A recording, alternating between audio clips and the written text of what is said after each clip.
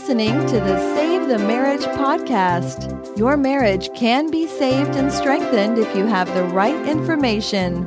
Join Dr. Lee Baucom as he explores ways for you to improve your relationship and your life, starting right now. Hey, this is Lee Baucom, and this is the Save the Marriage podcast, the podcast designed to help you save and restore your marriage, even if you're saving it from the very beginning, but especially if you're restoring it because it's gotten into trouble. There's so many times when marriages get into trouble and they just don't know what to do and how to turn. And many times that process starts with just one person wanting to do something different.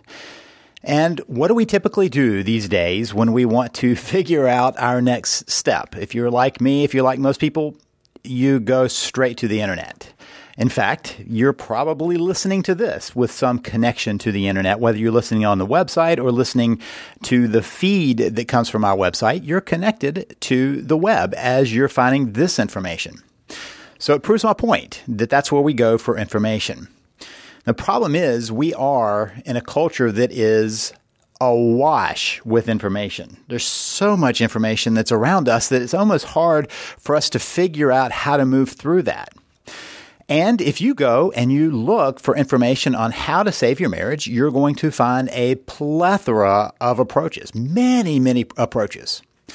And here's what often happens. When we have lots of options, we choose no option. The other option is that when there are lots of options, we just try everything. It's kind of like going to the buffet. I've noticed that people have a similar response. Now, let's be clear. This is pre-COVID because we might have lost seeing many of these buffets. But if you remember kind of going up to the buffet at the restaurant, it's got a whole row of everything you could possibly want. And you notice there are a couple of people. There are those who just stand there kind of overwhelmed, not even sure where to start. And then you see other people who just dig in and get everything to the point that they are eating in unhealthy ways. Then there are those who go, okay, I'm going to find what makes sense to me. I'm going to find what fits for me in my diet, and I'm going to just focus on that. I'm more concerned about those who are either overwhelmed with all the information and therefore do nothing, or overwhelmed with the information and try to do everything. So back to the internet and back to your search for information.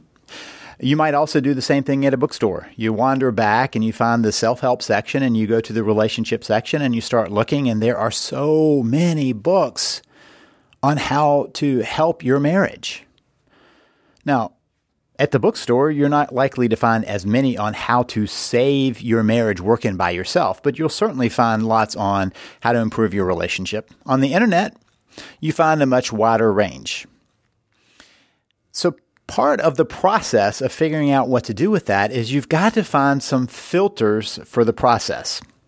Let's say you find a website and you're kind of interested in it and it looks pretty good. Let me suggest that you look at a couple of different facts that you can quickly or should quickly be able to establish about that site. First of all, look at who is behind it. And part of the reason is because the content needs to be created by that person. This is a rough truth of the internet. There are lots of people who are out there who pay somebody to create something that they can then sell on the internet.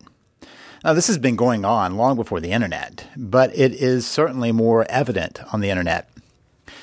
I recently had a conversation with someone who had a website, and I looked at the information and I said, where did you get this information? And he finally admitted that he had somebody who was a ghostwriter who had gone to the library and picked up a couple of books and just kind of wrote it and made some stuff up. I mean, I hate to even say that, but I say that to warn you that you want to make sure that you're looking at good information. So here are the criteria that I would suggest you look for. First of all, the person who is presenting the information, what is their training? Now, if they have no training and they're just saying, this is from my experience, step away from that. It's kind of like going to get medical advice. You go to a party and there's a doctor there and there's somebody who has had that problem before. You might be interested in the experience of the person who had it before, but who do you want to give you some real advice, something that you would follow? It's likely the doctor. The same if you go to the gym. Are you going to listen to someone's beside you, or are you going to listen to a trainer who has some training in the idiosyncrasies? Because here is the thing that a lot of people miss. There are some underlying dynamics that are true across all relationships. But it doesn't mean that somebody who has had an experience has figured out those dynamics.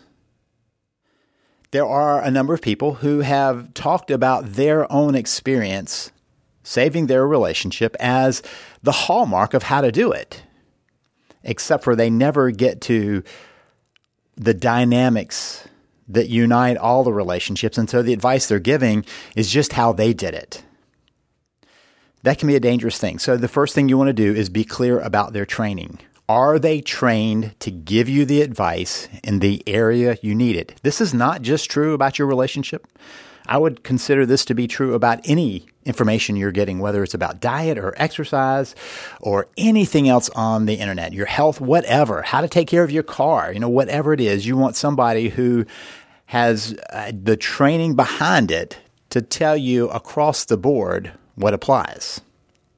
You want to understand the dynamics, not their idiosyncrasies. So the first thing is training. Do they have formal training? Have they gone to school and been trained to do what they're talking about? The second thing is, what is their experience? Because just because somebody's been at school doesn't mean that they have seen a lot of cases. Let's go with this whole idea of marriages. So a lot of people go to school and train to be a therapist, but that doesn't make them a marital therapist. What makes them a marital therapist, unfortunately, many times in the world is they started seeing couples. They didn't get trained to see couples. They might get some experience along the way, but many times they're approaching it as if they're talking with an individual, and it's a whole different mindset. So what is their experience? How long have they been doing what they're doing? What is their success rate? How well do they do what they're doing? They should be able to tell you about that on their website. There should be a place where they're introducing themselves and telling you their training and their experience. And the third thing, which is sometimes a little more difficult to get to, is the approach. For instance, my work started 3 decades ago. I've been working with couples for 3 decades. I got my 2 masters and my PhD all about helping couples and individuals to turn their lives around. Along the way, I figured out some ways of helping people who are stuck, and I tried that out. So that's my experience. That's my training. Now, my approach is based on 2 things: change and connection. Changing the relationship, changing yourself, and connecting, because attachment theory is the heart of work in relationships. So connection is what rebuilds. So now my approach is about connection and change. How you can reconnect, how you can change, and how you can begin to work to change the relationship. I actually have it as 3 C's: connect with your spouse, change yourself, and create a new path, which is changing the path your relationship is on, but to create a new path because you haven't been going down one that's worked. I'm very transparent about these facts. This is, I think, episode 359 of my podcasts. So for over 359 times, because I also have some special episodes, I've been telling you exactly what I do and how I do it. I try to be as transparent as I can be about how I approach this to make sure that it fits for you. Here's why. Let's say that you say this person has the training that seems like they would put them in a good place. They seem to have the experience. But when I read their approach, it doesn't seem right. It doesn't fit for me. I'm not willing to follow it. You need to understand that, because if somebody is giving you an approach you're not going to follow, you're not likely to follow through and get any good success from that. Those 3 pieces have to fit for you. You have to understand the training they've had, the experience they have, and what approach they use in order to get you there. And because of that, today I want to tell you about 2 approaches that I find to be particularly problematic and particularly widespread on the internet. And the first one is reverse psychology. This is coached in lots of different ways, but it's basically how to get somebody to do something they don't want to do by telling them the opposite. Now, you probably are aware of this from parenting, trying to get your child to eat the green peas, where you say, whatever you do, don't eat those green peas. Whatever you do, don't take a bite of this carrot. Whatever you do, don't wash your hands. Whatever you do, don't brush your teeth, knowing that they're going to do it just to prove that you don't get to say so, right? So that's reverse psychology. Reverse psychology is telling someone the opposite of what you want them to do so that they will do the opposite of what you tell them to do, which will then be what you want them to do. It works great with a 3-year-old because 3-year-olds are rebellious little souls that are ready to prove that they are on their own. It doesn't work so great with adults. Sometimes it does have a slight effect. In other words, the person looks at you a little surprised because that wasn't what they were expecting. So let's say we use it for divorce. Someone comes in and says, okay, I've had it. I'm leaving. I want a divorce. And you say, oh, of course, I understand that. Why don't you get a divorce? So for a moment, they're a little confused. They thought you might even put up a fight, but you don't. You agree with them. Trying to use reverse psychology where they say, oh, no, I don't want a divorce. I really want to work on the relationship. Now, for a moment, they might be in a little bit of a shock. That shock will be quickly followed up with, oh, well, I guess we're in agreement. There's nothing here then.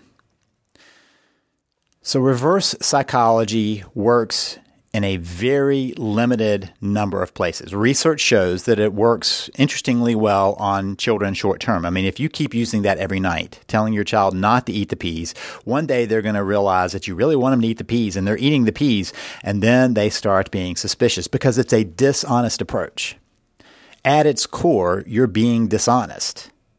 It works great with peas or carrots or something like that, but something big like divorce, it's not going to hold together with an adult. Most of us can see reverse psychology coming a mile away, and so we deflect it.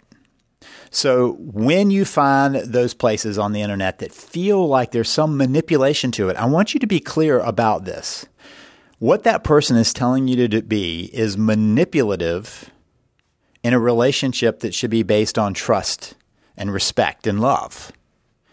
And instead, you're basing it on trickery and fooling them and making them do something they don't want to do by the way you communicate. That's different than learning some communication skills to connect better. It's learning manipulation skills to get them to do what you want. One of the things I'm very clear about when clients come to me is you can't get, make, or cause your spouse to do anything they don't want to do. In fact, when people say, well, how do I get my spouse to do something? My response is to say, back slowly away from that. It's not about getting them to do something.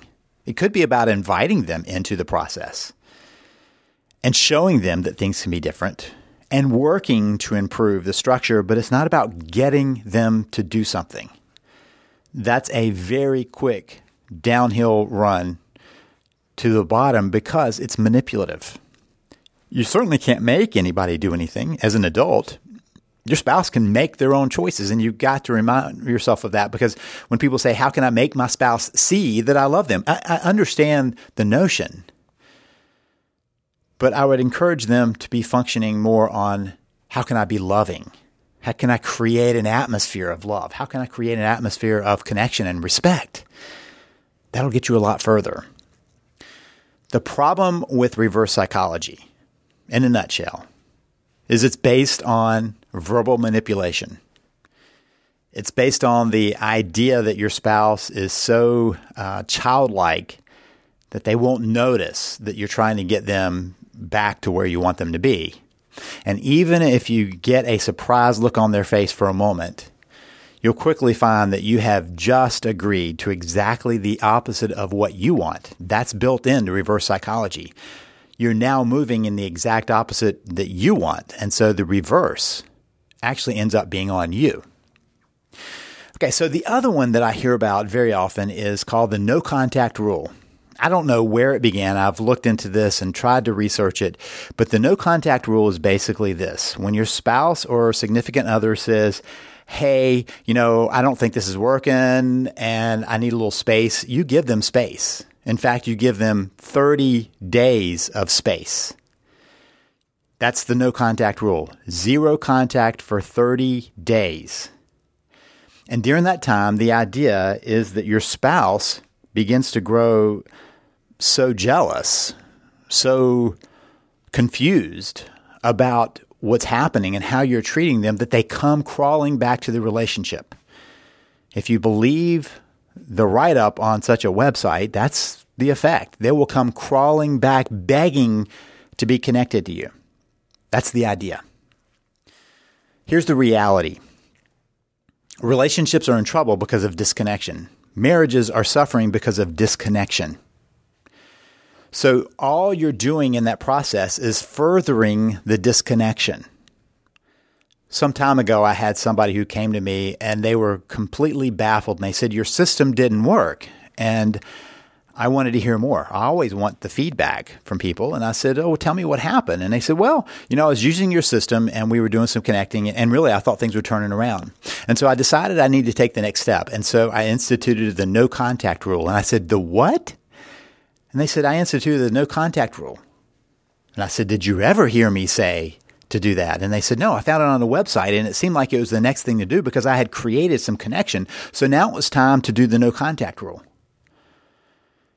And I said, it wasn't my system that failed. You wrecked the connection that you had spent the time building because you turned back to manipulation. You see, no contact in a place where it's by rule is also manipulation.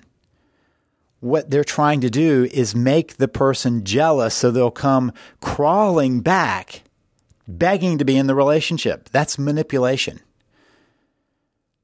So there may be a very slim group in the population that works for. And generally what I've noticed when it does work, it's because there is an individual issue with that person. They have a psychological issue. And that issue is so dependent on the relationship that they have to find a way back in. It's very rare that it works. So what ends up happening is you decide to set up an arbitrary rule that you will have no contact with this person, at which point the person goes, they must not want to be in relationship with me because now we're in agreement. So this person who contacted me because my system didn't work, because they had reverted to the no contact rule, told me that when they finally, at the end of 30 days, contacted their spouse said, oh, I thought you had agreed and I thought we were on the same wavelength. I've already filed. You should be getting the paperwork any day now. The person was devastated, but it had nothing to do with the system that talks about connection and everything to do with the fact that she had completely reversed gears away from the relationship. Now, this was years ago when I was a teenager, and you can't do it as well in cars anymore because they have the little mechanisms to keep this from happening. But my brother was going down the church drive in Forward, and he threw it into reverse. I'm not quite sure why, but he threw it into reverse, and it dropped the transmission. That's generally what happens when we're going full speed forward and we suddenly throw it in reverse in the relationship. That's what no contact rule does. Throw it in reverse and down comes the relationship.